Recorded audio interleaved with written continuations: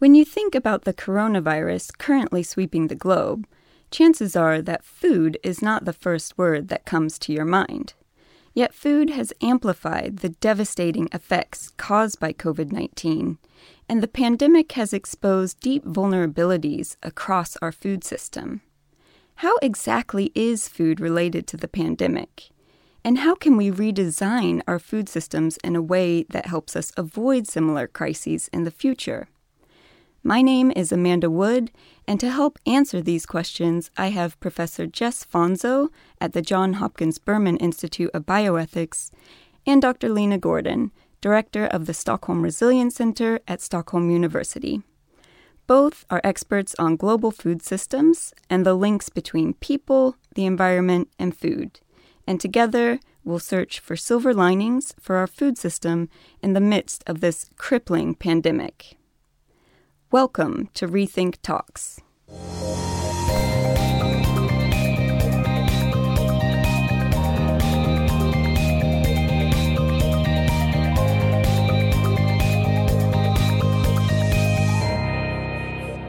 Thank you both so much for being here today. I'm really looking forward to this discussion. Today it is all about food, the coronavirus, and transformation. And both of you are bringing quite a wealth of information to this discussion. So can we start by just quickly introducing what our research topics are? And Jess, as our remote guest, I'd like you to go first. Yeah, so my name is Jess Fonzo. I am a professor at Johns Hopkins University, sitting in DC.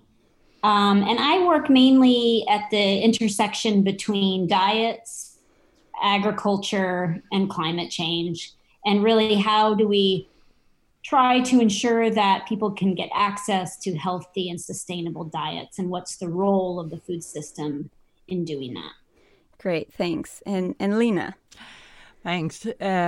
I'm Lena Gordon. I'm the director of Stockholm Resilience Center, and I also do most of my research is around understanding how we as a human species can live a good life on this planet by really taking care of the biosphere, and by focusing then on water resources management and food systems as sort of key entry points for how we manage the biosphere in a good way.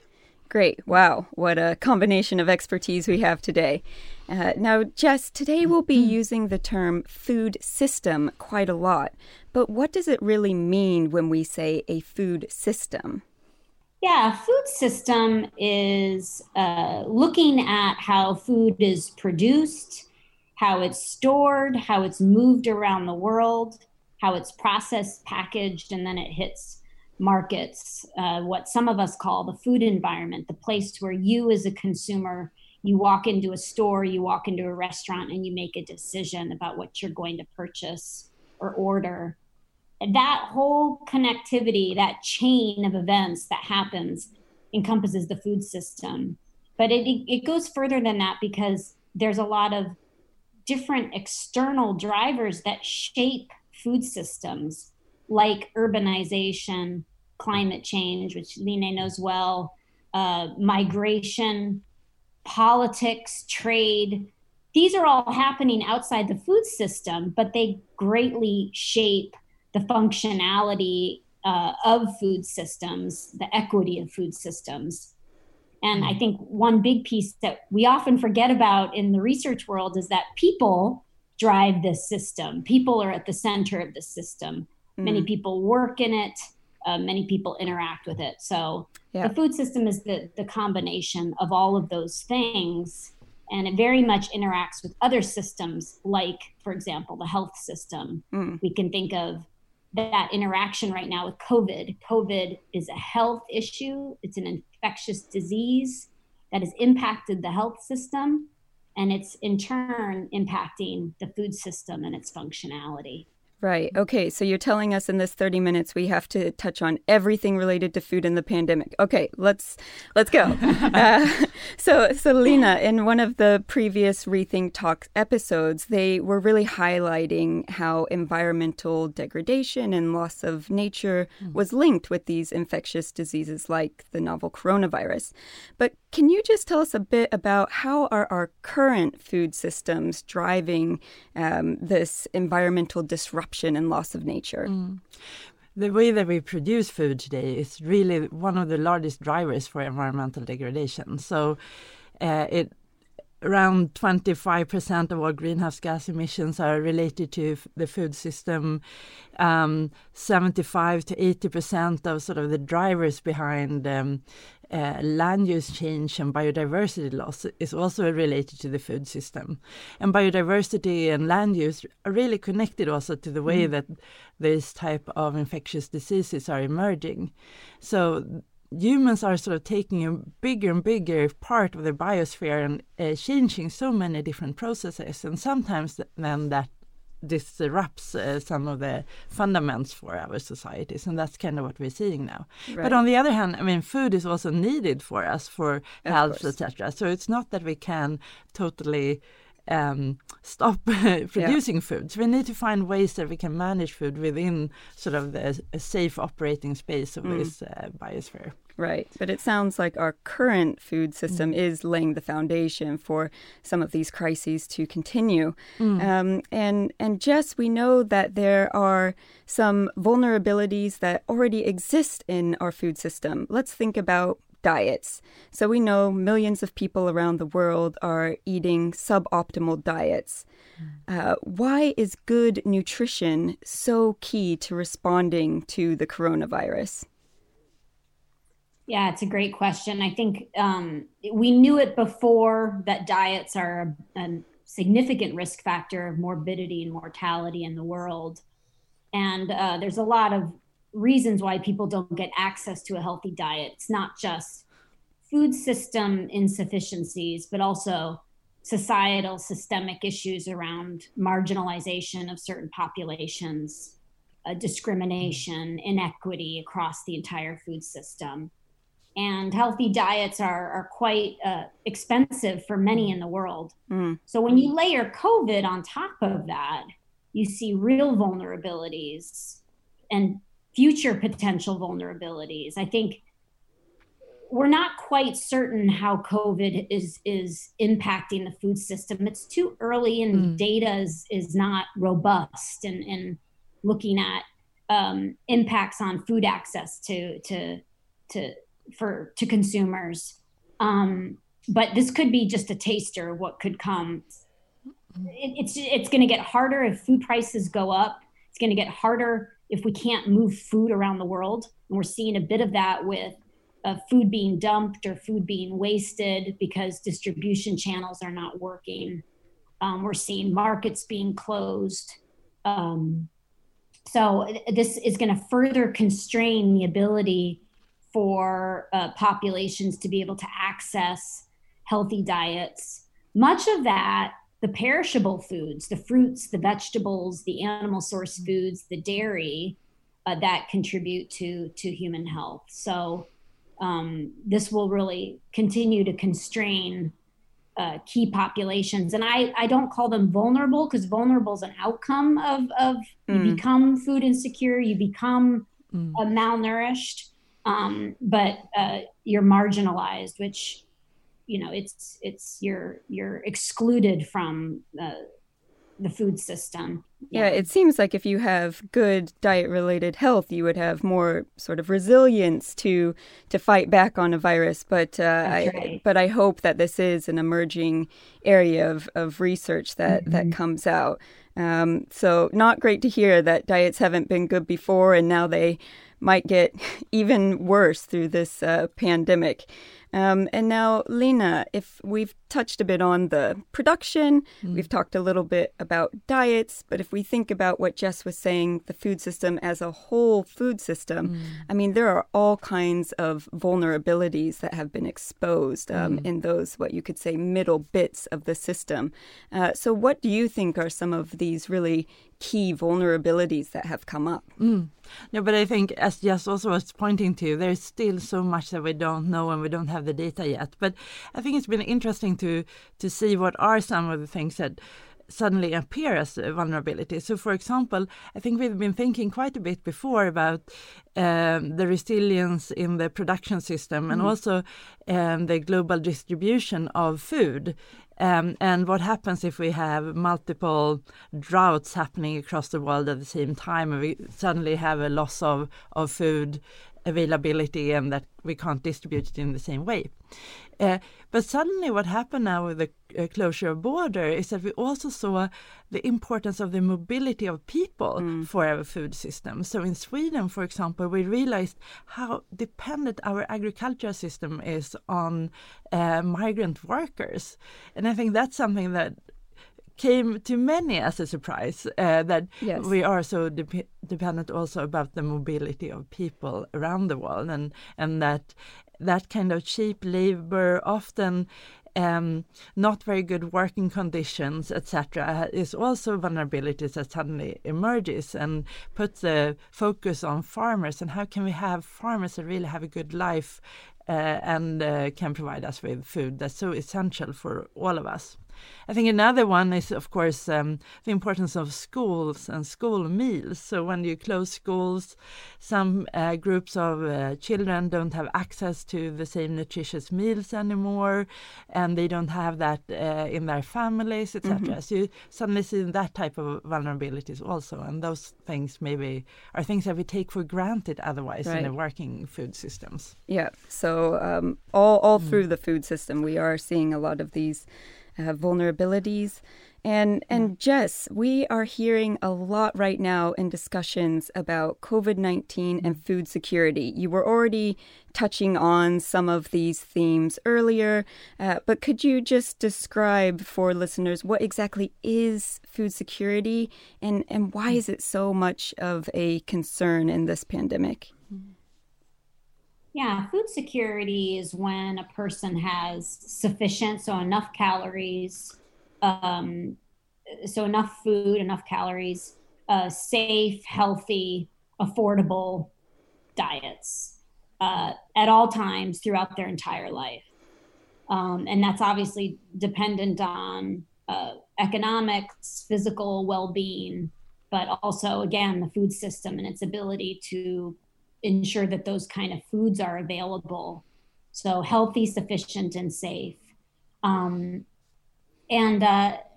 We've been seeing declines in food security over the last 2 decades, but over the last 3 years, that number's been going up to roughly 821 million people go to bed hungry or food insecure.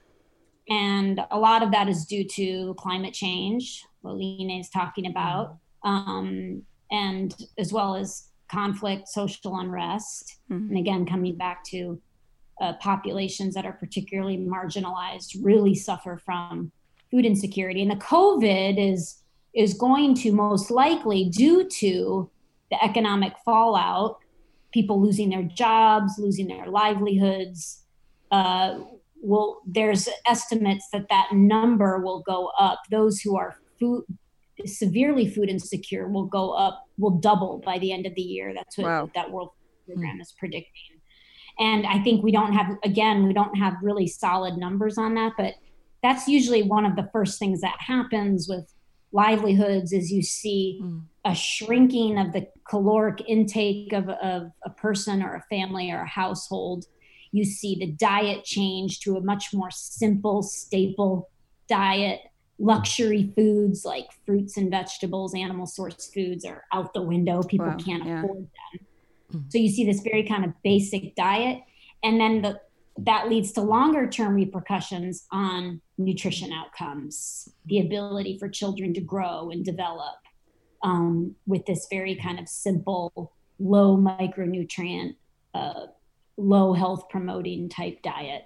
Wow, so this can be devastating for millions of people who are already in a very precarious position.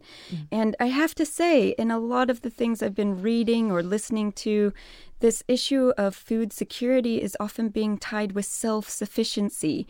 And we're seeing a very polarized debate, those saying we either need to really embrace these global markets and we need to keep nutrients and foods flowing around the world, versus which maybe it doesn't need to be, but versus we have to have short supply chains, national self-sufficiency.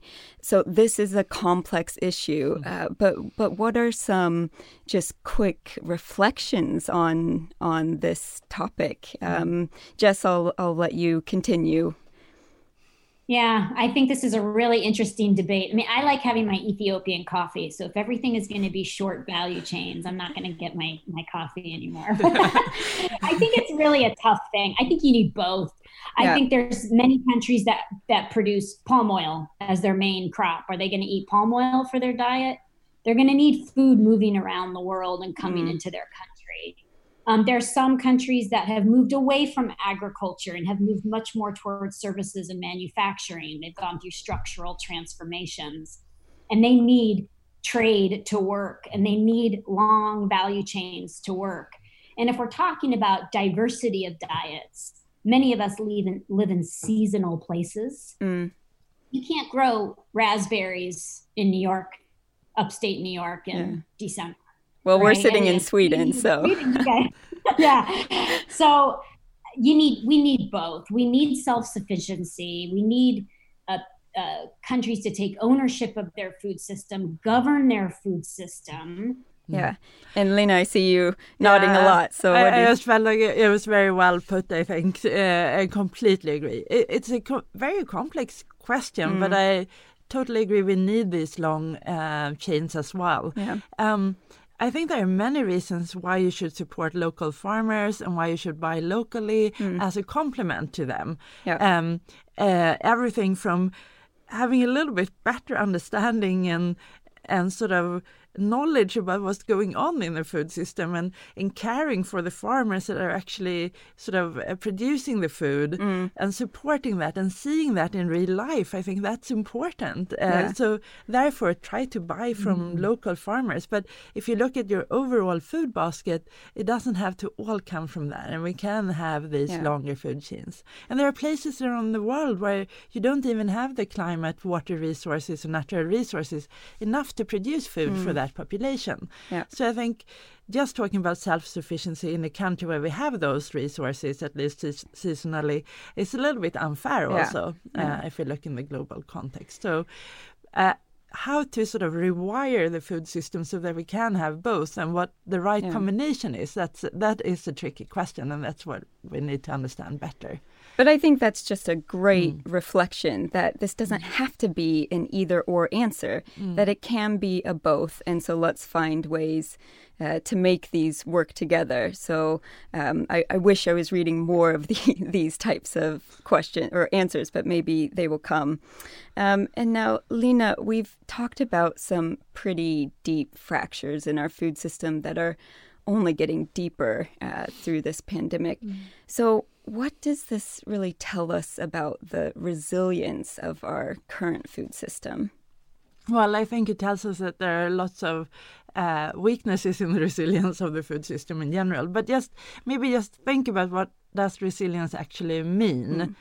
And I think about resilience as having three different sort of phases. It's both about coping when a disturbance happens, and then it's about adapting to changing circumstances. So if the climate is getting worse, if we're going to see more coronaviruses or other type of infectious diseases emerging, how do we sort of adapt to live with them in a world where they're more common?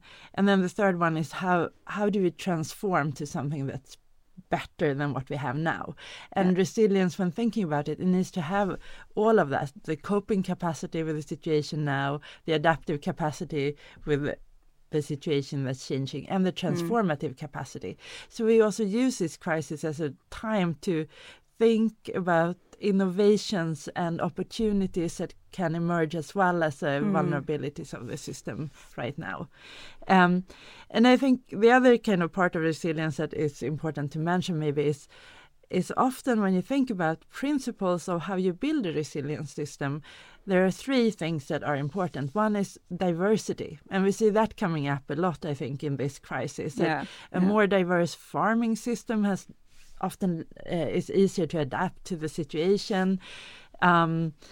The other one is connectivity, and this is something that can both create vulnerabilities but also opportunities. So, for example, the whole spread of the COVID pandemic is a signal that we're over-connected in the system, right? But on the other hand, connectivity also helps us when there is a crisis. So if there's a drought in a place, then you can import from somewhere else. Or if you're a farmer and suddenly the retailer that are buying your product is collapsing, if you have multiple different actors that are buying from your farm, it's maybe easier to find other avenues to sell your products, etc. So how to manage that connectivity so it's at the right scale, that's another big principle. And then finally, we talk about slow variables that are changing. Okay. So those are things that are changing under the surface that we normally don't see. So I think this with the migrant workers that I mentioned before is something that has changed in the Swedish food system for a while. And we haven't noticed this totally because the system still produces the same amount of food. But then when a crisis hit, maybe we see these vulnerabilities occur, coming up to the surface. Right. But we've also talked about how this pandemic is not just a food crisis, but it's, part of an environmental crisis. It's part of a social justice crisis, a public health crisis. And to many people, it's fixing the economy and getting access to good health care that are the primary factors right now. So when you're talking about, food system transformation, why do we need to focus on food system transformation right now? So I'll let you continue, Lina, and then Jess, I want your thoughts on this as well. Well, I think we kind of, it's almost too obvious to me because the food system is kind of the largest driver for global environmental change. So if we want to reduce our impact on the environment, we need to look at how the food system is interacting with that. Jess was pointing to the whole sort of dietary situation and the loss of our sort of health resilience through the way that we're eating and have that impacting our overall health, etc. So many aspects of food system come in as central in these times. Yeah. So and of course we can also build a better economy by having a good food system as a basis. So So it's just a few entry points, but it's so central, and we eat every day. So by thinking about the food, you're making decisions every day that matters. So. I mean, food is so central to society. It's built societies throughout history of time. And food is not only necessary to survive, but it's so important for cultural reasons, livelihoods, pleasure. So to me, it's odd to not think about food in everyday life and how and where food comes from and when it's working and when it's not. And I really liked Lina's, the diversity, the connectivity, and the slow variables. And I was thinking about it in the context, again, of putting people at the center of food systems and how they should change and transform. And I think both of you know in the United States, we're going through a massive social movement right now, Black Lives Matter, which is really showing the inequities across multiple systems, long-term systemic issues, food being one of them. And I was thinking on diversity, we need more diverse voices calling on for food system transformation, not just Lina and myself and others who work on research and work at the global political level, but we need a diversity of voices, particularly those who are marginalized. Connectivity, we need to be thinking about who gets access, who gets connected into the food system, and making that easier for everyone, giving more people more options. And in the slow variables, I think I was thinking just more theoretically about how slow and at the same time fast food system transformation has happened. But it's worked too slowly for some. Yeah. Some people, it hasn't worked, and it's been way too slow, way too quiet, and way too inactive. Yeah. So I think you both have convinced our listeners that food is actually worth paying attention to in this pandemic, and that when you focus on food, you're fixing other things as well. It's not just food. So I really want to look ahead. So if we want to build this more resilient, sustainable food system, where are some examples that we could look to? Where are some inspiring stories of what that future of food might look like? From my perspective, it's a bit too early to tell on that. There's been a lot of talk, Line, it would be interesting to hear your perspective. People say, well, no one's moving around, so maybe we're going to make a dent on climate change. But I think that's a bit short-sighted as well, that view. Yeah. So what are your thoughts? No, but I maybe to start off, and I think that was a very short-sighted because we can see a little dent, and then what we often see from crisis is that it actually goes up quicker after. But I think, and I completely agree, it's too early to tell. And I also can only say the anecdotal things that I see around me, which is not representative from across the world. But I think it's interesting to see sort of chefs in restaurants that lose all their customers right now, how they team up with retail to take some of the waste from retail, redistribute it, cook with it, give it to old age homes or hospitals, etc., or cook meals for school kids who are losing out their meals in school, etc. I think there are lots of innovations like that around the distribution and the connectivity across value chains that I think can be really interesting to look into what that means and how we could build on that into the future. Also, farmers who lose their the people they sell their produce to, and then find new avenues through innovative, often these shorter, smaller scale value chains. So I think there's also, and especially the farmers and also who have diversified their production systems to be able to have a little bit of it easier to deal with this situation. Yeah.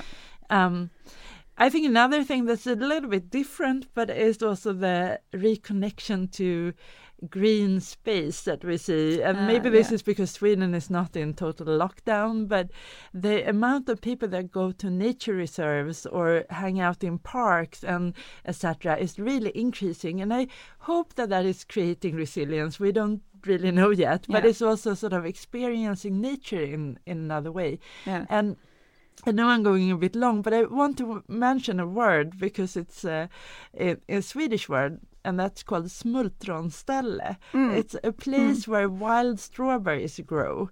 And this is sort of where people, it's both in its literal meaning, I mean, people go there and pick strawberries, and it's also the places that a lot of people have the most fondness of memories about. So now we also call smultronställe is any place that evokes those nice feelings and memories and sort of an enjoyable place, sort of. But I also think that shows us how we can, through sort of foraging, finding the tastes and flavors in nature, also sort of reconnect and appreciate nature in new ways. And I hope that during COVID, when people are trying to find new ways of being and spending their time, that maybe this search for smultronställen and places where wild strawberries grow can also be a way to sort of build resilience and build new connections.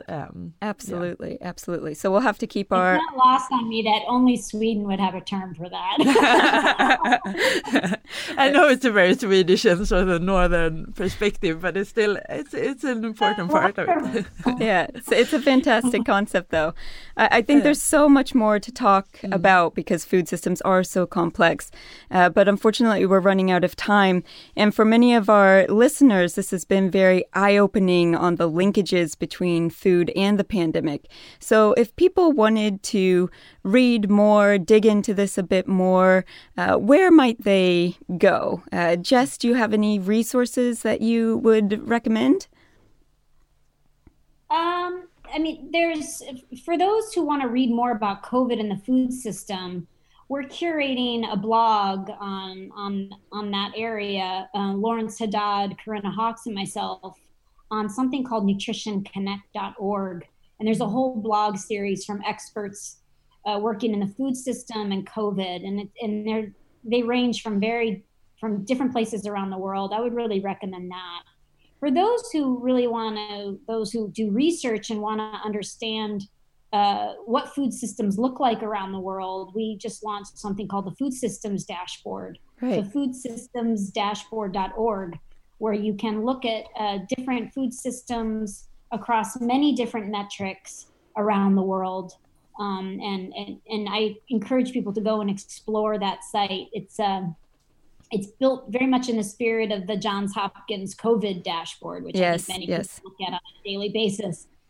This is the equivalent, but it's a food systems dashboard. So those are great tips. Thank you. And Lena, any resources? I think we can put up some resources also linked to this podcast, but I can also just mention both me and Jess actually are part of the jury of something called the Food Planet Prize that is just launched this year. And they're also putting together resources in looking at how the food system is connected to the biosphere and sustainability. So I think there are some really good texts there already. There's also lots of innovations. They highlight some of the sort of entries, and the Food Planet Prize is really trying to highlight the innovations in the food system. So if you want to also look for positive examples of how people are trying to change the food system to more sustainable food systems, I think that's an interesting place to start. Yeah, I think everyone needs a bit of inspiration and hope. So that's a great resource. Thanks both. As Lena mentioned, these will be up online so everyone can access them. But for now, unfortunately, we need to leave this conversation. So I just want to say thank you so much. This has been such a wonderful discussion, and it's been really great to have you here. So thank you so much for joining both Jess and Lena. Thanks for having me. Yeah, thanks. Thanks a lot. And stay healthy and safe. Yeah, thanks, you too.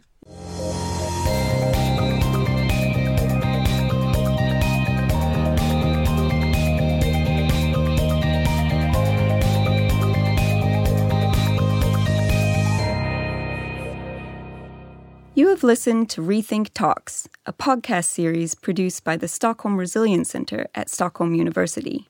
For more episodes, head over to our website, rethink.earth.